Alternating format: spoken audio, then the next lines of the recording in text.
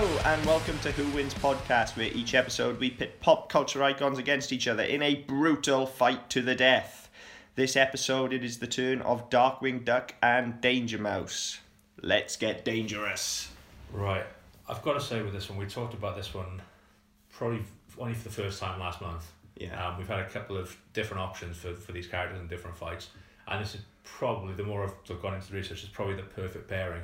Because they're a lot more similar than people will remember. They're very, very similar, both the shows themselves and the characters. I don't know why we didn't hit on this before. Like, we have had various... especially Danger Mouse. I've been trying to shoehorn Danger Mouse into this thing for a long time, and we've just never really been able to find a good matchup. No, we've had a couple which have been alright, and we thought, yeah, we might do, and we won't tell you what they are because we may still do them in the future. Or at least use those characters with someone else. Yeah, and provided Danger Mouse doesn't die here, because if he dies here... Yeah. It's not getting married in Vegas once you get but yeah, so I mean, we sort of touched on this one last month, and it was quite an interesting one. We both sort of went, oh shit, yeah, why didn't we think of that? Yeah. But yeah, there's similarities in the show. I mean, they were probably not quite 10 years apart. Yeah, but I would imagine actually Darkwing Duck was probably starting about when Danger Mouse was ending. Yeah. Because I remember Danger Mouse, like, yeah, I mean, I'm slap banging the catchment age for Danger Mouse. Yeah. I think it started around about 1982, 1983, and it ran for like ever and ever. Yeah. Like, I mean, I can still remember watching Danger Mouse as like a 10-year-old, put it like that. It ran into the early 90s, I think. Yeah. I don't know exactly when it ended, but it ran into the early 90s, whereas Darkwing Duck started in the early 90s. So yeah, and I remember Darkwing Duck starting, and it was one of those, again, I would have been coming up to, if not around 10, I would have been something like 8, 9, 10, around that sort of age. And I remember because it looked like it was going to tie into DuckTales. It looked like it was going to be part of the same universe, and it was the same sort of animation. But then, there were shared characters as well. Yeah. Because Launchpad McQuack was in both. That's right. And what was the robot thing? Or he wasn't quite a robot, was he? Was it Turbo Duck? Yeah, it was like a Robocop type thing, wasn't it? Yeah. Because that was in both as well. Yeah, but I mean, so you always got the impression it was a shared universe. You had the shared characters, and they were going to cross over. They never did, apart from those shared characters. And I think it was last year or the year before when there was talk of a reboot coming. That somebody at Disney turned around and said, no, they were separate universes. We just took characters that we liked and had lying around that we could use. I remember at the time being quite excited because it looked like it was a more sort of superhero based one of the Disney cartoons. I mean, you had so many variations of Disney cartoons. You had like Chip and Dale and stuff like that. You had DuckTales, Tailspin, which was the Jungle Book spin-off. Yeah. So you had all these things, but they were the Disney characters, but they were rooted in. Yeah, they just had different mythologies. And they were more comedy based than. Yeah. Well, I mean, there was comedy in Darkwing Duck, but it was primarily action adventure. Yeah, it was a parody of that sort of action adventure genre. Kind of looked a bit like The Shadow. Very similar to The Shadow. I mean, there's elements of obviously Batman in there as well, and this was out around the same time as Batman the Animated Series, but primarily it's more that kind of 1930s, 40s kind of sort of super detective almost, rather than super, like you're talking things like The Shadow, the Green Hornet, that kind of thing. Yeah, but I mean, as I said, you look at the other ones I mentioned, things like Chip and Dale and Tailspin. They were action based, but they weren't based in anything you could identify with. Whereas, so you'd seen so many of these film versions of, let's say, things like The Shadow and the Green Hornet. Yeah, there were so many things around you could relate it to that, and it was a bit edgier and a bit different. I think there's a certain amount of it as well, whereas with something like Tailspin or Rescue Rangers, there was an element of kind of adventure of the week to that. Yes. Whereas with Darkwing Duck, even though they were recurring villains, most of the time it would all be based in the one city there, much like Gotham City works in Batman. Yeah. There was this kind of general overarching, I forget the name of the city now, it was probably a pun on a duck of sorts. Yes, but it was St. Mallet. St. Mallet, there you go. Everything's a duck pun in this show. Yes. So you had that kind of overarching story then, yes, which you didn't really have in the other shows. Maybe you could argue DuckTales aside, because you had the wider universe of Duckburg and stuff like that. Yeah, but I mean, they never really did much with that. No. I mean, again, they were always off hunting treasure and stuff like that. Yeah. Just as an aside, I have quickly Googled it. Danger Mouse ran for 10 years from September 81 to March 92. So there is a year where these two shows crossover. Yeah. Because Darkwing Duck only ran for, I think they only produced episodes for like 2 years, didn't they? Yeah, but there's a hell of a lot of episodes. Yeah, it was a typical Disney Disney model, the same as they did with Rescue Rangers and DuckTales, that I think there were only 3 or 4 series of those, but they were like 100 episodes. Yeah. You know, and Darkwing was the same. I think it probably ran for about 40 episodes, even if it was only 2 years.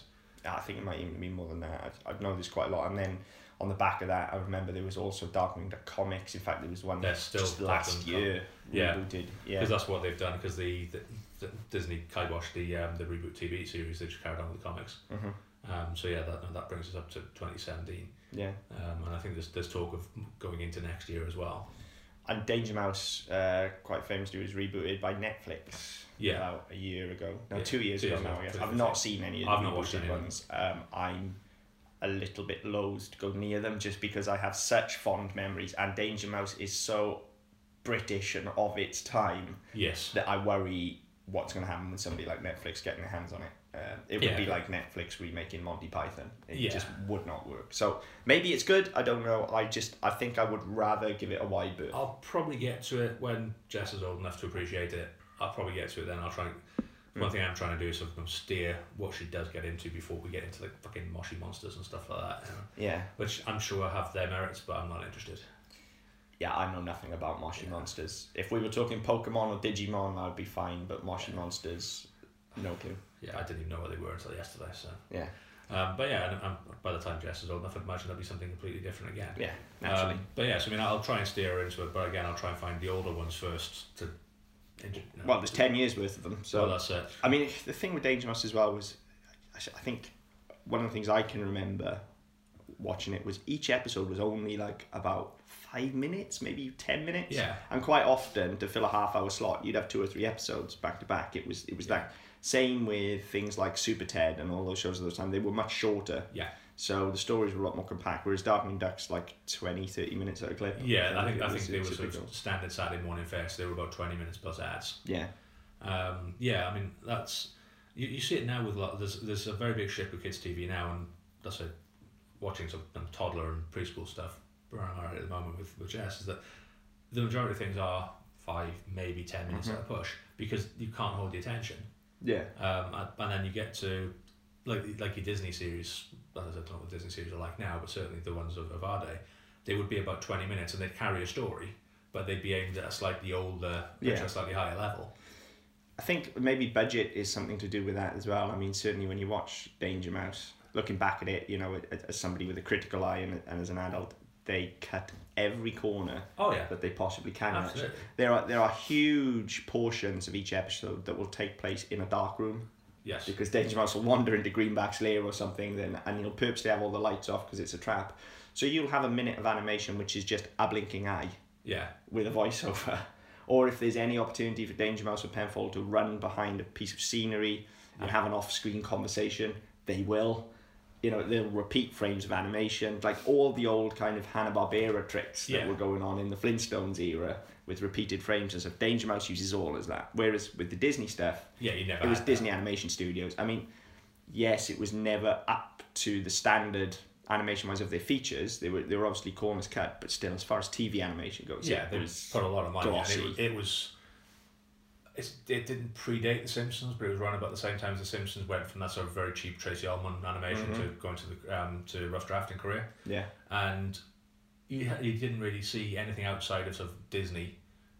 Universal did a bit, but again, it was sort of they used a lot of the Hanna-Barbera style stuff. Disney they were the only ones doing. Well, okay, we'll animate every frame. We'll do everything absolutely spot on, and we won't spend movie money on it. No. But we'll spend money that shows that we're the best at doing kids' cartoons. Yeah, and I mean they didn't spending all that money on animation. They didn't scrimp on the talent either. You know, like, I mean Disney has a wide bank of vocal talent they can call on. Like you look at Darkwing Duck and you've got I think it's Jim Cummings is doing Darkwing Duck, isn't it? So you know he's on book. I mean he's done umpteen Winnie the Poohs for him by this point probably. So they're just like they'll bring him in at whatever rate he's got. It's not like they're going outside for A-list talent. Whereas you look at something like Danger Mouse and yes, again you've got David Jason. But he probably cost that. David Jason at the time was probably at the height of his popularity. I would say so. Yeah, I mean you're talking after Open All Hours and probably just about Fools and Horses. Horses would have started, wouldn't it? I think that was that late 70s.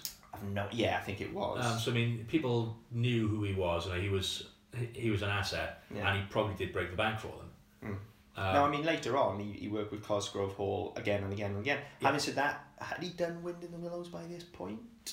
I'm not sure whether he had. I think, but he has done quite a lot with them. Oh yeah, absolutely. Certainly with LWT and Cosgrove Hall. I mean, obviously, he went on to do Count Duckler and stuff as well. Yeah.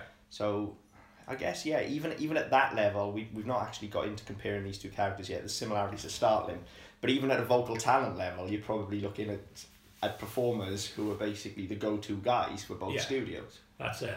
And then you look at look at Darkwing Duck and some of the other talent that you just as a backup artist, you have people like Dan Castellaneta, who again at the time was just about finding with the Simpsons. You try and get him now. Well, again, he did a lot with Disney as well, and especially Disney TV animation, because obviously famously replaced Robin Williams as the genie. Yeah. So which would have come on the back of this because I think the Aladdin series came about 94, didn't it? It would have been roughly around there because obviously it was after the film. Yeah, and then he was. I think he did the sequels as well, didn't he? Until King of Thieves. Was it King of Thieves? Robin Williams came back for. I'm not sure. I know he did Return of Jafar, and I'm not sure what others he did before Robin Williams came back. I think Robin Williams was back by King of Thieves. Right. I wouldn't swear by it. Yeah, but he definitely came back. I'm not good with Disney sequels. Aside from Return of Jafar, I like to pretend they don't exist because they're dreadful. Yeah, it's funny with Disney sequels because you get some. Obviously, they're all canon, but you look at pretty much every Disney film has umpteen spin-offs. Mm-hmm. Very few of them actually make it into the canon of Disney the Disney films. So you've got Lion King had about 7 spin-offs. None of those come into the 52, no, I mean, 53, whatever it is. It's still going. I mean, you look at Lion Guard now. Yeah. Apparently, it's very good, and I do actually want to start watching Lion Guard. I've seen bits of it. It's not bad. Yeah. It's not. No, it's not great. It's not Lion King. But, but it exists in that universe, and it's condensed versions of that sort of morality tale. I mean, the thing with those sequels as well. Okay, this is going wildly off topic. So, what's new for us? To us. This is going to sound weird. I'm aware that this is going to sound weird, okay? But my biggest problem with those sequels is all of them, or 90% of them, revolve around children of the original characters, okay? Yes. So Lion Guard and Simba's Pride and all of that are children of Simba. Yeah. Then you've got the Little Mermaid sequels where it's Ariel's kids. Yes. Right? And this is a trend that continues. So in order to fully accept these sequels as canon, you have to accept that those characters are fucking. Yes. That's difficult for me. Especially because Ariel's a mermaid. Well, yeah, but even biology aside, I mean, maybe she can just, I don't know, trade a voice in once a month and, I don't know. Snatch. I don't know. Having not seen any of them, I don't know how it works. I mean, I'm assuming that, because at the end of the mermaid, Triton gives her legs, doesn't he? And she goes off. I mean, but in the sequels, she's a mermaid again. So and then you look at certainly the Lion King ones, I felt, weren't Nala and Simba part of the same pride? And they were part of the same pride, but they weren't brother and sister or anything. And Lion King, I guess I have slightly less trouble with, because by the end of the Lion King, we see the first cub. Yeah. In the same way as in Bambi, everybody has children by the end, and the story starts again. So I guess because they're linked with nature, there's less of a problem. Although the Simba thing still does freak me out a bit, and I guess it's just because we see these characters as babies at the start of the film, and within the space of an hour we've gone from babies to full on fucking and they've got their own their own offspring. It just weirds me out, and especially the princessy ones more than the kind of animal ones, as I say, because I don't know, it just weirds me out. The thought of the princes and the princesses actually getting it on is a bit odd to me. Although I'd imagine if you look on Tinderweb, there's various iterations. I dread to think how much stuff is out there. That's a dark hole that I don't ever want to explore, to be honest. I mean, Jesus, just imagine Beauty and the Beast alone. Just imagine the stuff that's out there on the interweb. Yeah. Just as a disclaimer, if you do Google it and you are traumatised, not our fault. It's your own fucking fault for being so fucking stupid. Yeah. Okay? Do not Google that shit.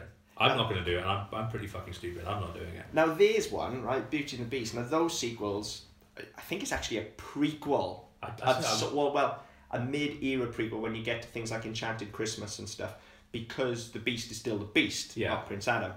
So, but then that is probably the most acceptable one for them to then have had offspring. because by the end of it, I mean, he's a fully grown man. Belle's older than most of the other princesses. She's like 16, 17, so I guess that one will be okay, but they don't dare touch that because there's that element in there of like, well, even though he's a human now, he still wasn't. We could have furry babies here. I don't know, it just weirds me out. Anyway, like I said, totally off topic. Slightly off point. More worryingly, and kind of on topic, I guess, is when you look at something like DuckTales, and you've got Huey, Dewey, and Louie there. Where have they come from? Well, eggs. But but what I mean is they're Donald's nephews. Yeah. Where have they come from? Well, wasn't Scrooge Donald's uncle?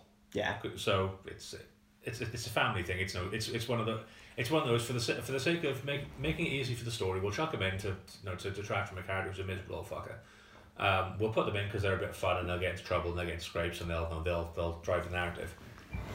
And if you don't think about it too much, it's fine. I mean, it's an easy fix, but like it's Uncle Donald and Uncle Scrooge, right? Yeah. So Donald definitely has some weird excommunicated brother or sister somewhere that he no longer speaks to.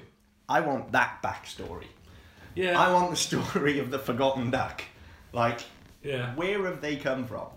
And they've been orphaned, so there's obviously some sort of tragic backstory there. And given that Donald's not the most stable character on the planet, like that needs exploring. Anyway, back to the topic. We're thinking about so we're talking about Danger Mouse and Darkwing Duck. I say the promise of Darkwing for me was to say the fact that it's difficult to look at Disney universes and where they tie in because obviously you've got anything with the main Disney characters, Mickey, Minnie, Donald, Goofy. Mm-hmm. They all exist in each other's universes, so anytime they're in anything, they could pop up. Yeah. But then by extension, I say Donald will occasionally pop up in DuckTales. Yeah. Where you've got Thermo Duck, not Turbo Duck. I thought it was. I'm thinking about it now, isn't it something like Gizmo Duck? That's ringing a bell too. I'm pretty sure it's Gizmo Duck. Yeah, maybe I'm getting it wrong. Gizmo Duck, you're right. So by extension, anybody who appears in DuckTales exists in the overall Disney universe with Mickey, Minnie, etc. Well, that's more complicated as well because that universe, though, isn't necessarily so much a shared universe as it is that Mickey, Minnie, the Fab Five then, Mickey, Minnie, Donald, Goofy, Pluto, they're actors and they're always referred to as actors. True. Which is why you'll get things like Mickey and the Beanstalk and Mickey's Christmas Carol, and then on the other side you'll get Steamboat Willie playing crazy because Mickey Mouse is an actor playing a character in this story. But also being Mickey in... Yeah. Okay. So it's entirely possible that Donald is playing Donald in DuckTales. Yeah. Because Scrooge McDuck technically exists in the universe of Mickey's Christmas Carol. So, therefore, by extension, I guess Scrooge McDuck is also an actor in a role. Which would explain the money. Which would explain the money, yeah. Fucking hell, we'll get into it. Maybe so are Huey, Dewey and Louie. Maybe, maybe everybody is. But yeah, so that the Disney universe as it is like that is, I guess, quite complex. But somewhere there has to be an overarching universe there where all of these characters know each other and act in these roles together because they will refer to each other as Mickey and Goofy and Donald, but then they will also, in character, when they're in these things, refer to each other as Bob Cratchit or whoever they're going to be. So... Yeah, because then like looking at the modern stuff now, there are massive crossovers with like a lot of the TV stuff. Basically, they've tried to shoehorn Frozen into everything the last couple of years. So like Sophia the First, Olaf has appeared in that a couple of times. Really? Yeah, it's nice, and they are really sort of trying to shoehorn it into everything at the moment. Well, I mean that shared universe at some sort of level. I mean, there's a lot of fan theories on it, but within the main classic canon. Certainly since the more recent Renaissance, I would argue starting with probably Princess and the Frog, rather than Princess and the Frog or Tangled, depending on how you want to look at it. But since that, you've got things like you'll look at in Frozen, for instance, Rapunzel and Flynn are in there. They pop up. Yeah, they appear. Then there's the whole fan theory about Anna and Elsa's parents actually being Tarzan's parents as well.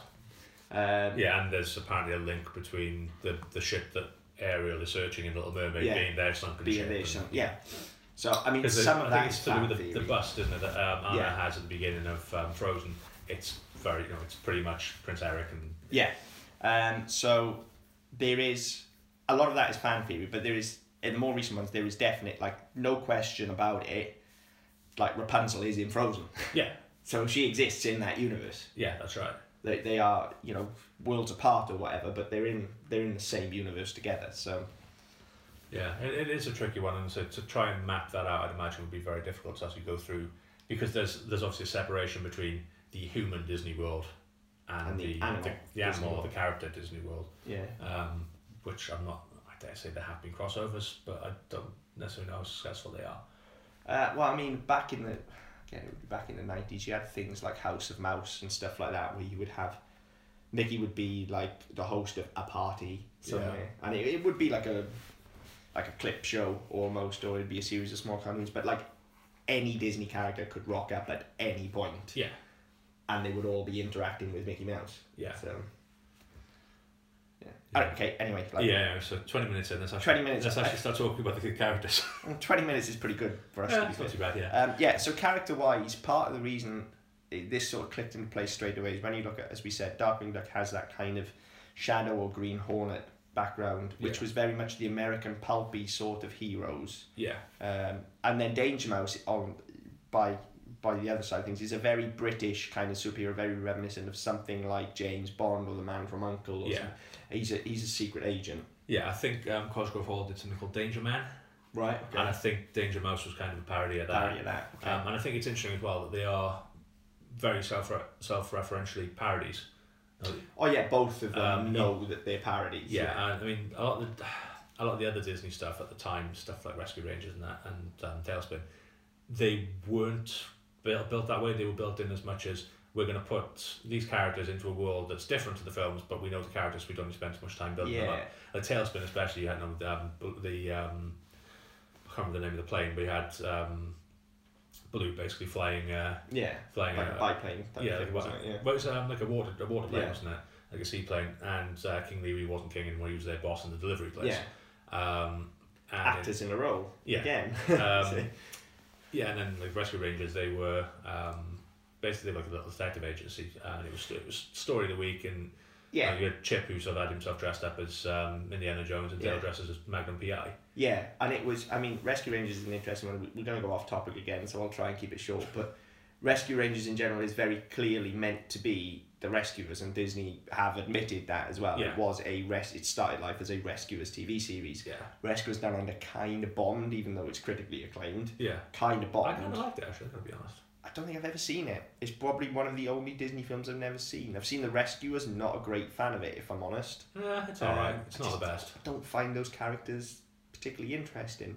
So I'm probably partially to blame for this, because you take that story and put Chip and Dale in, especially dressed as Indiana Jones and Magnum PI, and I'm all over that shit. Yeah. I love Rescue Rangers. It's probably... Well, not probably. It is my favourite of these Disney Saturday morning cartoon shows. I love Rescue Rangers. I've got to be honest. We went on a family holiday to Florida to Disney World when I was about 8, I think, and myself and my brother did just basically follow Chip and Dale around. I'm the same way. Yeah, and I'll still do it now on a Disney. I mean, I'm fortunate enough to holiday to either Paris or Florida, wherever, quite regularly. I'm a big Disney nerd. And Chip and Dale are characters that I will actively seek out. Yeah. They're great fun, Yeah, that's it. And even when we were, I think we went there. We went twice. Once in the middle of summer and once at Christmas. And Christmas was like Christmas at Disney is like nothing I've ever experienced since. It's just fucking surreal. But you'd have Chip and Dale, and you'd see them down on Main Street, and they'd be just Chip and Dale, as chipmunks, and you'd see them around the corner 5 minutes later, and they'd be in full costume. It's like, yeah. And it was just absolutely incredible. It's the step up when you see them in the Rescue Rangers costumes, in the same way that doesn't happen very often, but now and again Launchpad McQuack does get rolled out in the parks. Right. And people will lose their fucking mind. It's not just another character, it's Launchpad. He's in the full costume and stuff, and it's just that extra. For character hunters as they are then in Disney, it's that extra level again. It's a rarer character. Yeah. So if you manage to catch Chip and Dale in Rescue Rangers outfits, it's a step above. Whereas if you see the actual rescuers, they're probably more rare. But I'd still be like, it's Bernard and Bianca, whatever. Yeah. When we went, we had again completely off point. The two cat type things from Pinocchio. Yeah. Yeah, and they weren't around very often apparently. It just happened to be that they rolled them out that month and then weren't seen again for a while. But anyway, completely off point again. Sorry. It happens whenever we do Disney. Have you noticed this? We should really stop doing Disney, or just accept accept that we're not Disney doing stuff's else. going well off topic. So back on point then. So I guess what I'm getting at there is there's a, even though the characters are very similar, because one is very British and one is definitely very American. Yes. I think that's going to be key to this fight, and even to the point where the similarities in character even extend to, like, they're both very arrogant characters. Yes. But yet, Danger Mouse, being British, is a little more aware of how arrogant he is, and he can push it to the point where it'll become self-deprecating almost. So to me, it was almost a bit like, I mean, looking obviously as a child watching it, it didn't dawn on me because I was a child. Looking at it now, there was almost a touch of Roger Moore's James Bond. There was a very sort of a very definite humour to it, a very definite personality. It was tongue-in-cheek almost. Yeah. He definitely, even though I know it was based on Danger Man and the Man from U.N.C.L.E. and that kind of thing, he's always, I mean, and this was around the time that Roger Moore was just wrapping up as James Bond as well. But I always thought of him as more, even to the point where you look at him drawn as a character, and even though he's all in white and he's supposed to be a mouse, he's wearing a costume. It's just a white costume, and he's got like a turtleneck jumper and things like that. He's just very, very Roger Moore. Yeah. Whereas Darkwing Duck is just the whole conceit of the character is that he's actually a bit shit. Yeah. And he just wants to be famous and thinks a lot of himself. Yeah. And so he's constantly like, he'll stop in the middle of a fight for a photograph and things like that. And that was part of his character. And that was like, we talked when we did Jason Warriors and Mask, that we talked about Spectre being a bit of a not Spectre, what they called Venom being a shit version of Spectre. They wanted to be supervillains, but their aspiration was very low. It'd be steal a painting or kidnap somebody's daughter so they'll whatever. And Darkwing Duck was kind of the same. It was, he liked the idea of being that rather than actually doing the work. Yeah. And it was a very similar thing. And if you look at Count Dracula, which was a spin-off of Danger Mouse, he was very similar. The original character in Danger Mouse was he wanted to be a celebrity. He wanted his act was part of his torture routine. Yeah. And you look, and there's that sort of element of it there as well, where it's this thing of, you see even now when we're talking to 20 plus years later, this sort of cult of celebrity and how important it is to people, and how you don't necessarily you want to be famous for being famous. You don't want to be famous or recognised for doing anything. You just want to be recognised. And it's interesting that you look at it so far removed from that, and that character still really resonates. Yeah, he does. And he's definitely, like with Darkwing, then there is definitely an element of brashness there that isn't in Danger Mouse. He's a little bit more cool, a little bit more calculated, a little bit more stiff upper lip British. Yeah, absolutely. Essentially, which, excuse me, I think in terms of any kind of fight is probably going to play to his advantage, whereas Darkwing's going to rush in head first and want to make a big spectacle and a show of things. Yeah. Danger Mouse is going to be a little bit more coolly confident about things, and just he'll still end up cocking it up because that's who he is. That's the character. But he'll be a little bit more coolly confident about it. Yeah, I mean, I'd be interested to see. I've never seen the American adaptation of Danger Mouse. It transferred to, it was the first British cartoon to appear on Nickelodeon, in about 84, 85. It was revoiced as well, wasn't it? Yeah, it was revoiced. They redid some of the characters, which we'll talk about in a bit. But yeah, it'd be interesting to see how they interpreted the characters and how they reimagined it for an American audience. Yeah, I think Danger Mouse and Penfold remained as is. I don't think they were revoiced. Right. I think it was more some of the supporting characters. Yeah, I think perhaps British humour is slightly more accepting of parody, and especially when we're talking about racial stereotypes and things like that. At that time, certainly in the 70s and 80s in this country, like, racial stereotypes were a backbone of British humour. Of course, be that right or wrong. Yeah, and and not just in cartoons. You look at stuff like 40 Towers and Manuel. Even today, that Manuel is seen as an iconic character. If you try and roll that character out 10 years ago, you'd be strung up. Yeah, exactly. You'd never get on TV. Yeah. So I mean, and you had the Crows, didn't you? Was it Stiletto? Was the Stiletto was Stiletto was probably the one that caused it. because he used to call He's Baroni. C. Baroni. Yeah. You wouldn't get away with that. And I think from the limited reading I've done is that was redubbed when they went to Nickelodeon. He was redubbed as a Cockney. Which I just can't imagine that. Yeah, I can't hear that. I think I mean, the whole character was this kind of sort of cod Italian accented mafioso. Well, his name was Stiletto Mafiosi. Well, there you go. You know, it's not exactly known for their subtlety. Danger Mouse definitely not. Yeah, so I mean, I know it was one of those that.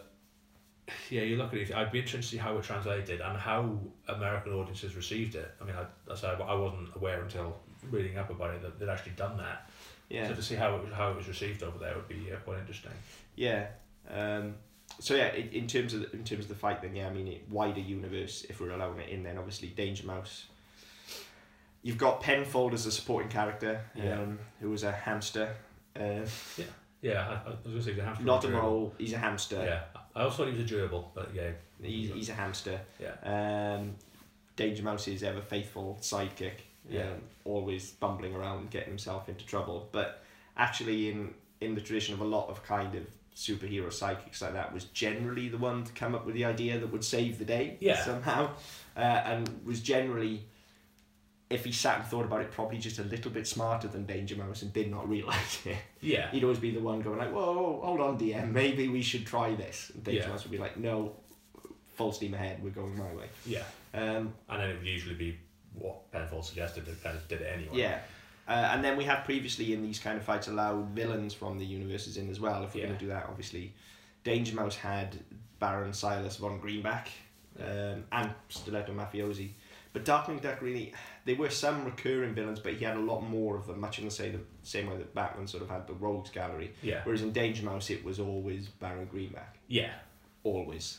And again, I mean, that sort of ties back to the early sort of James Bond type stuff where it was always Spectre, it was always Blofeld pulling strings. Yeah. Even if he wasn't the main villain in the actual film, he was always alluded to. Well, he was obviously the top guy. Baron Greenback is blatantly Blofeld, even right down to he's got the fluffy white caterpillar as opposed to the white cat. Yeah. But he's blatantly Blofeld. Yeah.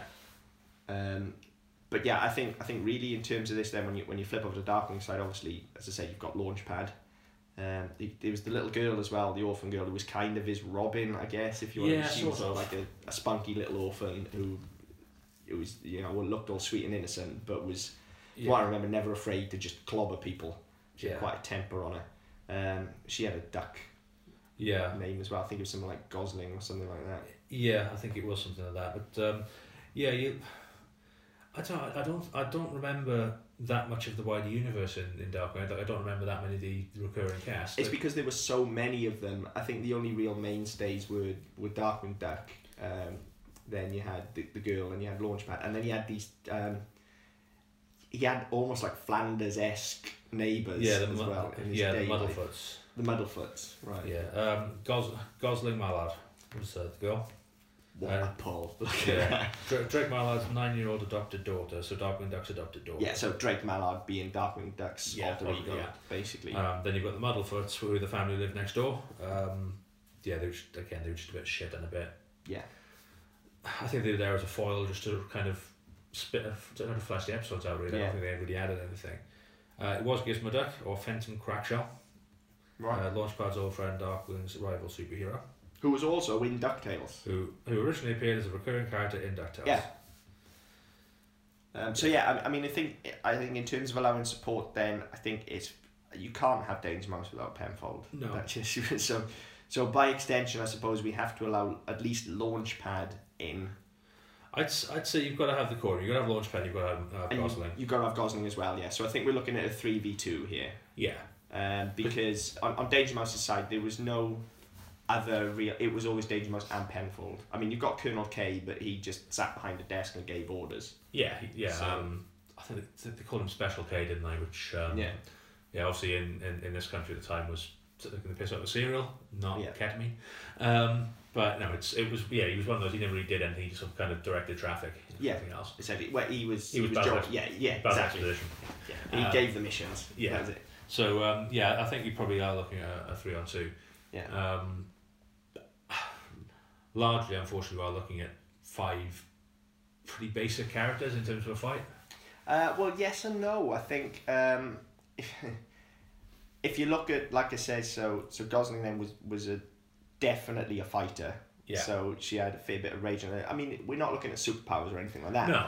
But Darkwing's obviously got a fairly big arsenal of weapons. He had the grappling gun. He had, what was the plane called? Was it it was a pun on the Batwing, wasn't it? Yeah. Was it the Darkwing or it was the Darkwing, I think, that he called the plane.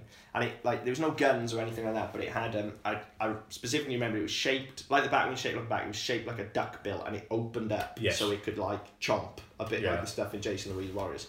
And then he had the bike as well. Yeah. With the sidecar on, which was the Rat Catcher. I remember that one. Whereas Danger Mouse, he had the fucking flying car, which was awesome. Yeah. Again, no guns or anything like that, but a whole bunch of James Bond style gadgets, so you could shoot oil slicks and let smoke out and stuff like that. Now, key to all of this, powers or no powers. Oh, Danger Mouse is an expert in like typically James Bond-esque jiu-jitsu or something. Yeah. They had a name for it. It wasn't kung fu, but I remember there was a name for it. The martial art it's like the old gag about being a black belt in origami, but it wasn't origami. Like the martial art that he was a specialist in definitely had a name. Yeah. I can't remember what it was, but it definitely had a name. I want to say actually it was like cat fu or something like that, or mog fu or something like that. Anyway, it definitely had a name. So he's got that, whereas Darkwing Duck's a little bit more of a brawler, I guess, when it comes to the fight. Yeah, and again, that comes a lot down to the sort of the style.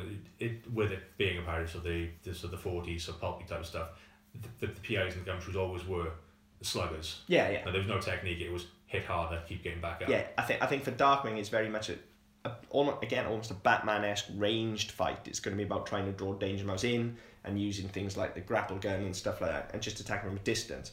Launchpad's going to be far more head-on because he's dumb as a brick. Yeah. And he's just a big brick shithouse who flies a plane. And then, obviously, like I said, Gosling's a little firecracker. She's going to be running around everywhere. Yeah. Danger Mouse is going to be very easily drawn in because it's part of his character. He's just... Yeah, he's gung-ho. He's gung-ho. He's up for the challenge, yeah. And again, we've talked about some of the things that's based on the Man from U.N.C.L.E. and stuff like that. They always kind of were. It was they talked a good game about strategy. Now it was all very planned. It was very British. It was very we don't rush in. We don't make rash mistakes, and then they run in and make rash mistakes. Well, yeah. It's James Bond getting caught and all of a sudden his nad's blown. Yeah, and it's part of his arrogance as well. He's going to be like, I can take down Darkwing Duck. I am Danger Mouse. Yeah. I am indestructible. I am Danger Mouse. Yeah. Now, probably the key thing here, because the characters are so similar, is the fact that Darkwing Duck is a duck. Yeah. Danger Mouse is a mouse, and he's size appropriate. Like when you look at it, the car would come out of the curb underneath a post box. Like he's a mouse. Yeah. He's a tiny little mouse. So there is a massive, massive height advantage for Darkwing Duck. Not just height, but general size as well, because I mean, the Disney characters were always sort of humanized. Yeah. So there was a motorbike that was it would have been. No, they lived in a city which was everything was size appropriate in the city. Yeah. Yeah. So and like when Gosling was smaller than because she was his daughter, but she's still a big duck. Yeah. So yeah, I hadn't thought of that, but it's going to make it quite. Whereas Danger Mouse is a mouse in our world as such. So it's not like in the Disney world. Then Mickey Mouse again would be size appropriate. If he was walking around in Darkwing Duck's universe, he would be the same size, or at least size appropriate to those ducks. Yeah. Whereas I don't think Danger Mouse would be. He would still be a mouse. Yeah, because I mean everything in that universe, like the crows were big. Yeah. Like Greenback was small. Nero was even smaller. Yeah. So yeah, I mean I hadn't given it that much thought because I said you take them out of their universes and it's a very different prospect. You're trying to think of them in their own universes with somebody else have translated into it, so everything's going to be kind of equivalent. But yeah, I hadn't given that much thought. But I'd forgotten about them coming out of the curve. Because when you think about it, aside from the crows, like Greenback is a toad. Yeah. Colonel K is a chinchilla. Yeah. And not the walrus. Yeah. No, he is not the walrus. That's John Lennon. Yeah. Then the caterpillar Nero is a caterpillar. So even though he looks like a decent sized pet compared to the toad, He's a caterpillar. Yeah, comparing to a toad. Comparing to a toad, yeah. So they are definitely very small. And then when you see Danger Mouse in his environments, like he had the kind of sort of 60s bachelor pad with circular leather sofas and a TV on the wall and stuff like that. But he was size appropriate to him. Yeah, there was a post box. There was a red post box, and the curb lifted up underneath, and the car came out from the curb. And to get to the car, they sat on he had like a circular sofa arrangement, and he would press a button, and the middle sofa would go into like a slide, and he and Penfold would slide down, and they'd drop straight into the car. That's it, yeah. It was very much Batman getting to the Batcave. Yeah. So yeah, when you put it into perspective, and when you see the car come out, the post box is the size of a building. It's giant. Yeah, because it's a post box. Because it's a post box. So Danger Mouse is a mouse, and Penfold is a fucking hamster. Yeah. So. Yeah, all of a sudden this gets a little more difficult. Yeah. Now, I mean, that can go both ways. Yeah. This size can either be an advantage or a disadvantage compared to how we're playing this. So, I mean, all of a sudden when you look at this size then and you say like Darkwing Duck's got things like the grapple gun, well, they're probably going to be too small to be caught by the grapple gun. Yeah. So that now is just a tool for Darkwing to swing around rather than a weapon. I mean, if anything, if he's trying to use that as a weapon, if they're in the car, even if he catches the car, they can use it like a wire to trap an AT-AT, just keep driving around. I mean, that's the thing, yeah, and the car would have tow ropes and stuff like that it could shoot off and wrap them up. Now, also, there's the thing of like, the car would almost be, like they could be buzzing around as more of an annoyance than anything. Yeah. Buzzing around them. I guess there's an element of big fish, little fish if they're in the plane, because with the beak opening up, they could swallow the car whole. Yeah. But then all that does is still it puts the car inside the plane, and it's small enough to drive around inside the plane. Yeah. So the size thing could actually work to their favour. Yeah. You almost get the impression that, and especially when we're talking about, say, Launchpad, who's definitely going to be the slugger of the group just because of his size. Not in character, because he's quite actually a laid-back kind of character. But because of that, and he's a little bit dim, and he's sort of starstruck by Darkwing and stuff like that, but you get the impression he'd almost turn tail and run because he'd be scared of a mouse. Yeah. I mean, he's like that elephant sort of thing. Yeah, like an elephant being scared of a mouse. So I think Launchpad would actually be quite easily taken out, just by tactical manoeuvres, if nothing else. If he didn't run away, I think he's dumb enough that they could do the AT-AT trick or whatever it's going to be, just buzz around him and lead him into a wall or lead him out of the plane as he's chasing him. He's dumb. Yeah, he's dumb enough to do that. Yeah. You'd hope actually most of this time he'd be flying the plane, otherwise everyone's dead. But, it's one way to end it. Yeah. But I mean, when you said about the size, that was the first thing I thought of. Is like you've got like Gosling was say she's a firefighter, but she's little, she's a kid, she's going to be jumping around and she's going to be quite agile. Darkwing was quite agile, but he was quite quick on his feet. And something, what the fuck was his name? Don't want me to talk about the Launchpad. I want to call him something else. What's mine? Yeah, he's kind of big and lumbering. Yeah, so he is. He's going to be the first one you take out. And so if you look at having that car, which is it is miniature. You could very easily just use that, and so that was the first thing that popped in my head was the AT-AT. Yeah, and I could see that working. Danger Mouse's car's got, let's say, a load of gadgets on it, so a tow rope is not out of the question. So they can easily wrap up Launchpad. Yeah. And then he's down for the count. Now, that leaves a 2-on-2. As long as they're in the car, Penfold is basically attached to Danger Mouse because they're both in the car. Yes. Even when they're out of the car, it's very rare that Penfold leaves his side, but at this point, they are essentially one unit. So it's for Darkwing and Gosling to take out that car. Yeah. That's the first thing they've got to do, really. Yeah. It's small enough that if they're quick enough, they could grab it, or I guess maybe try and lead it into a mouse trap or something like that, and just which seems like the obvious thing to do. Just set up a trap, let the car drive into it. Yeah. And trap them. Yeah. What that trap would be, I'm not entirely sure. They're already inside the plane, I guess. Yeah.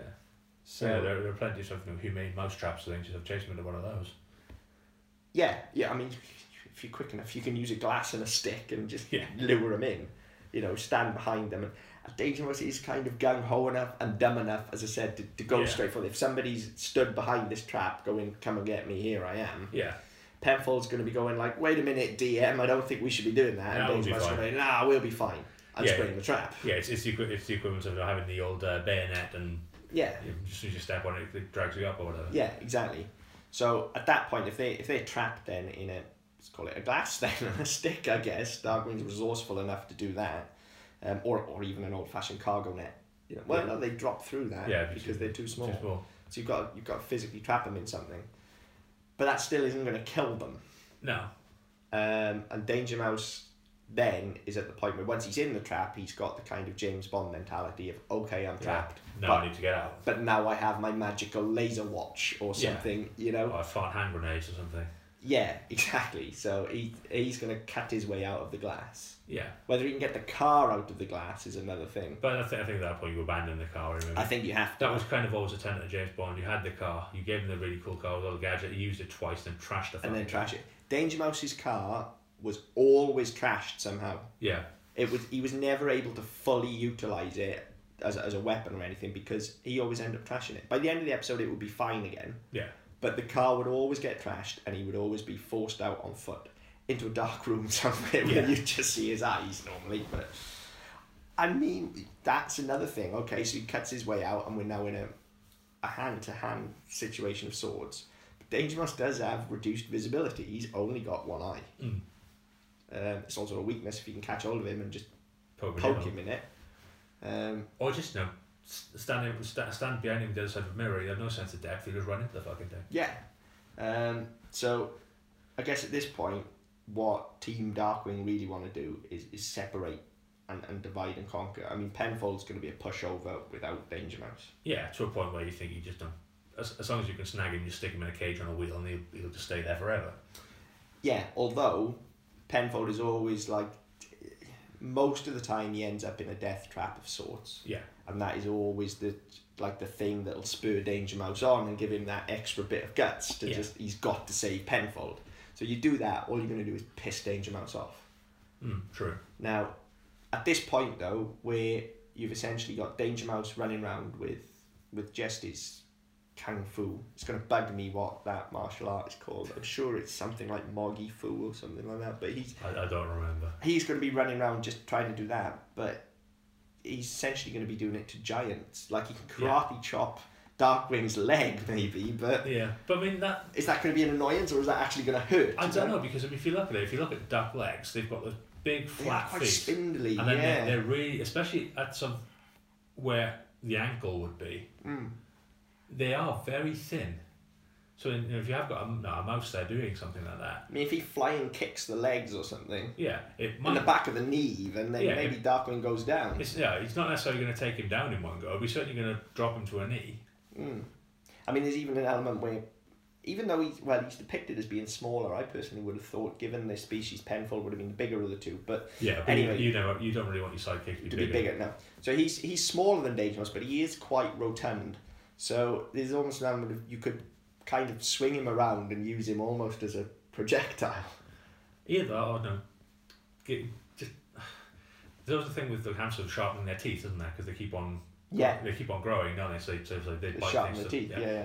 Well, bite his leg. No. Yeah. I mean, he is going to be a gnawer, and I mean to be fair, he wears glasses, and you can't hit a man with glasses. We all know that. So really speaking, he's got a bit of a pass here. I guess the key for them is whether, personally, I think they go for Gosling before they go for Darkwing because I actually think she's the more difficult of the two in this fight. Yeah, and I think the difference there as well is that because of the character and the personality, generally you go after somebody's kid, they're going to go ballistic. Yeah, they're going to push Darkwing over the edge, perhaps. Yeah, force him to make a mistake. Yeah, I don't think it's going to be that way with him. I think he's going to be more. Why are they going after her instead of me? Good point. I'm more important than she is. Good point. Yeah, I am the famous Darkwing dad. Yeah. Why aren't they attacking me? Yeah. What is it? Is it something like I am the terror that flaps in the night? Yeah. Or something like that. So, yeah. The whole Batman parody of it. Yeah. So, good point. So, I guess they do, and I generally think that she's the more violent of the two, and she's the more size appropriate of the two. She's the one who's going to do the damage. Yeah, definitely. She's the one that, if she gets the chance, without thinking twice about it, is just going to step on him and squish him. Yeah. and they have got big ducky feet. Yeah. So it's... Oh, they're kind of flappy. There's not a great deal of weight to them, is there? No. So I mean, it's time for Danger Mouse and Penfold to use their agility here. More so Danger Mouse than Penfold, who is not very agile and is extremely clumsy. Yeah. But he... Hence the glasses. Yeah, I mean, he did kind of practice the kind of martial art, but he was never very good at it. Whereas Danger Mouse is agile. He'll flick back around the place, and you often see him dodging lasers and stuff. Yeah. And so he is going to be able to run circles around her, I guess. And I guess with the size, they could mount her. Yeah, because I mean, if you try to think about it logically, Danger Mouse is a mouse standing on his hind legs. Yeah. She is a child duck, an infant duck. Mm. So he's probably going to be up to her waist. I mean, maybe slightly. Yeah, slightly, maybe knees at the very least. Yeah. Knees at the very least. So yeah, so there's more size. It's more size appropriate. They're going to be able to get on, and there's two of them. Yeah. So to a point where they are. I mean, if they could harness her, they could almost ride her. Yeah, I mean, you kind of get it in the Batman games where with the Titan monsters. Where you jump on their back. Yeah, you kind of stun them to get on their back, and then you kind of steer them like battering rams. That is actually a fairly good strategy, and yeah, if they could get on her back and get a lasso or something around her neck, they could definitely ride her and just point her at Darkwing as she's flailing around. Yeah. At which point Darkwing's not going to actively attack her. No, but I'd imagine it's the sort of thing he'd sort of step out of the way and open the door for open the door and let it go out. Yeah, self-preservation. Yeah. So I mean, the question is then, can they jump off quick enough before she goes off the edge? Yeah, but again, Danger Mouse has got that kind of James Bond level of pluck, where it's going to be she'll be flying off the edge and go, oh, and I packed my handy pocket parachute. Yeah. And just and I rocket pack so I can get back out. Yeah, and yeah, exactly. That is very much a Danger Mouse kind of thing. Yeah. It'd be in the absolute face of certain death. Yeah. He'll pull something out of the bag. Yeah, that's it. There's there are a couple of sort of Bond type scenarios, like the one with Goldfinger with the laser. That's the only one where I don't think Bond actually gets out of it. I think he talks his way out of it. Yeah. Every other film, and even when they do parodies of it in like The Simpsons and stuff like that, there's always a really unbelievable way of getting out of it. Like I think in the Hank Scorpio episode, they've got Bond on the same laser table. Yeah. And he flicks a coin up, and it displaces the laser, shoots off the 4 shackles, and he gets up and kicks everybody's asses. And you kind of get the impression it would be that sort of fluke, dumb luck element to it. Yeah. So I think that's how they take out Gosling. Unless she can stamp on them, which I don't think she's quick enough for. No. Like, I don't really see how she can hit, even though she's bigger. I think she's going to be too clumsy. Yeah, she's got no actual at them. Yeah, and she's got no formal fighting training or anything. She's just a little rage monster. Yeah, she's a scrapper. So I think they can quite easily do that and get on top of her. And yeah, I think the tragedy there is that Penfold isn't going to be agile enough or lucky enough, and I think they're both going to he and Gosling would plummet together. Penfold, if there was a hole that could be fallen down, or a cliff that could be fallen off, Penfold always fell off it. So yeah, I think maybe you're right. Yeah. What would generally happen there is Danger Mouse would get to him in enough time to save him, but if we're talking falling out of a plane, then I think Danger Mouse would probably try. Yeah. The question is, right, I've only just thought of this. In this universe where ducks are anthropomorphized and made human, can they still fly? We never see them fly. We don't. And also, if they could fly, why the hell would Launchpad have a plane? Because that was where my thought went. Hang on, if she's fallen out of a plane or she's a duck, why don't she just fly away? More importantly than all of that, have they got the massive telescopic duck penis? I don't know. Because if they have, that's a weapon. It's like, have you seen them? They're like fucking ropes. Darkwing just needs to get a boner, and he's got a lasso. But this was Disney, so you never know. Yeah. If Walt had drawn it, probably. Probably, yeah. I think he was a little bit dead by then. Yeah. Okay. Sorry. So, Gosling and Penfold plummet into their death. Danger Mouse has managed to escape. Yeah. I mean, you'd like to think he could jump off before they plummet to their certain doom, and Penfold's not really it's agile or sharp enough to do so, and just I think it was French and Saunders did a version of Thelma and Louise in the early 90s, and in the driving off the cliff bit, they're driving off the cliff, and then whichever one of them was stating it looks over and the other one's not in the car, they're up on the cliff, they've got out. And you kind of get the impression a bit like that. He's like, oh shit, I thought we were going to go together. Yeah, what's Penfold doing? Yeah, okay, bye Penfold. Yeah. I think he'd certainly make an attempt to save Penfold at this point, but this is Darkwing's opportunity. If Danger Mouse is trying to save Penfold, then Darkwing can blindside him. Yeah, to a point where I think that it's where the mission comes in. I mean, you've always got to rely on if you're Danger Mouse, you're going to rely on the fact that if he's a secret agent. Yeah, if Penfold can fall off it, fall in it, fall through it, he will. I'm a secret agent. I've got a mission to accomplish. Yeah. So I will hope he survives, and if he does, I'll see him at the end of it. But if he doesn't, I've still got a job to do. I think he'd at least try and make a grab for him. Oh yeah, make a grab for him. Yeah, but if he doesn't. If he doesn't get him instantly, then he's going to have to divert. Yeah, just in terms of he can't save Penfold if he's dead, so he has to turn his attention back to Darkwing. Yeah.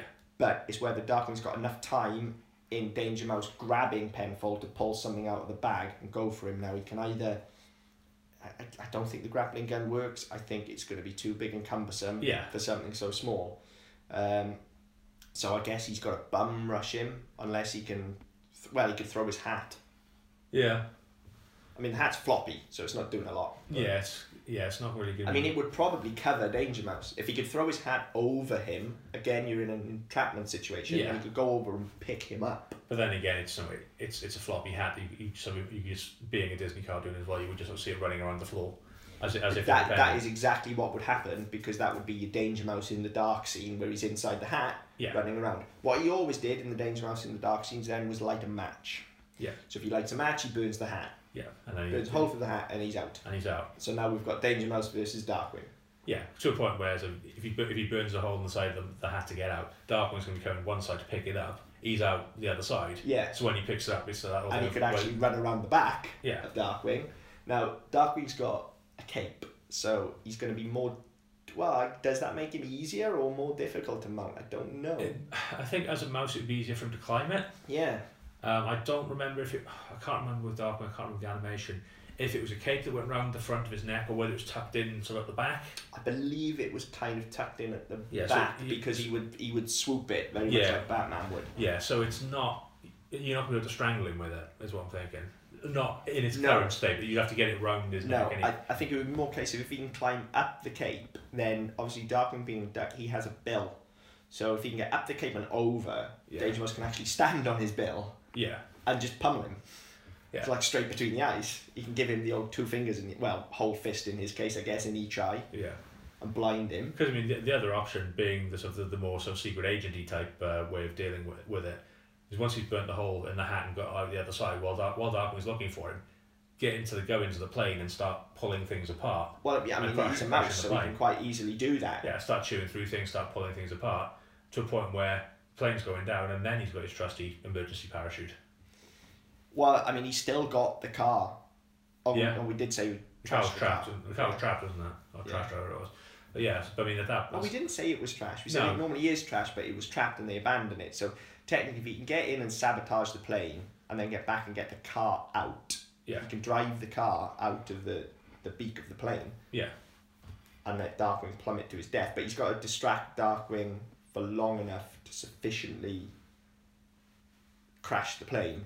But no, I mean, if you think of it, and being a mouse of his size, being a mouse and a scale mouse at that, if he's into the gubbins behind the consoles and stuff, Darkwing's not going to know where the fuck he is, but he's going to wonder why the plane is now all of a sudden. Yeah, that's what I mean. But even with the plane going down, Darkwing still has the potential to escape. But does he have the means to escape? He can jump out, but then what's he going to do? So if as a duck he can't fly. No, I mean, would they have had parachutes on that plane? You'd like to think they would have, but he's got to get. He's got to get one, put it on, and then not fuck it up. But even so, okay, so let's play this through. Launchpad's useless because he's tied up on the floor. Danger Mouse is driving out in the car. Danger Mouse's car flies. Okay. Yeah. Darkwing jumps out in a parachute. Let's play this through. Yeah. So the car flies. Let's assume he's done this quick enough. He could even pick up Penfold in the car, but I think that's a bit of a stretch. Yeah, it's probably a bit of a stretch. All he's got to do is, I mean, there's actual wings on the car. All he's got to do is just drive straight through the drive out the parachute and cut him. Darkwing's going to plummet to his death. Mm. I think that's it. Yeah, I think that's it. In true secret agent fashion as well. He's going to escape from a... Yeah, so he doesn't kill him, he engineers the circumstance for him to die. And he does it in a cool fashion. He escapes from a a plane that's about to go down flies away and cuts the strings on his parachute, flies off into the sunset. I think so, yeah. That'll do it. Okay, so yeah, I guess that's it then. I guess Danger Mouse takes it. Yeah, and Battle of Darkwing Duck and Danger Mouse. I kind of thought it would go Danger Mouse's way, just because the character was a bit cooler. As we got into it, I thought there were a few things that might come into play with Darkwing Duck, but they didn't really materialise. What did you think would come into play? Mainly the size and the fact that his sidekicks were a bit more useful. Yeah, but I think all of the skill resides with Danger Mouse, doesn't it? Is the key here. Like, Darkwing Duck is a wannabe, for a very good wannabe, but he's not a professional hero. Danger Mouse is a trained secret agent. Yeah, true. But yeah, I thought the sidekicks were coming to a bit more as well, and they did, to a point where Penfold effectively took out Goslin. But yeah, so Danger Mouse wins. If you disagree or you want to talk to us about that, get into our website ddpodcast.net and contact us through there. Until next time, see you later. See you later.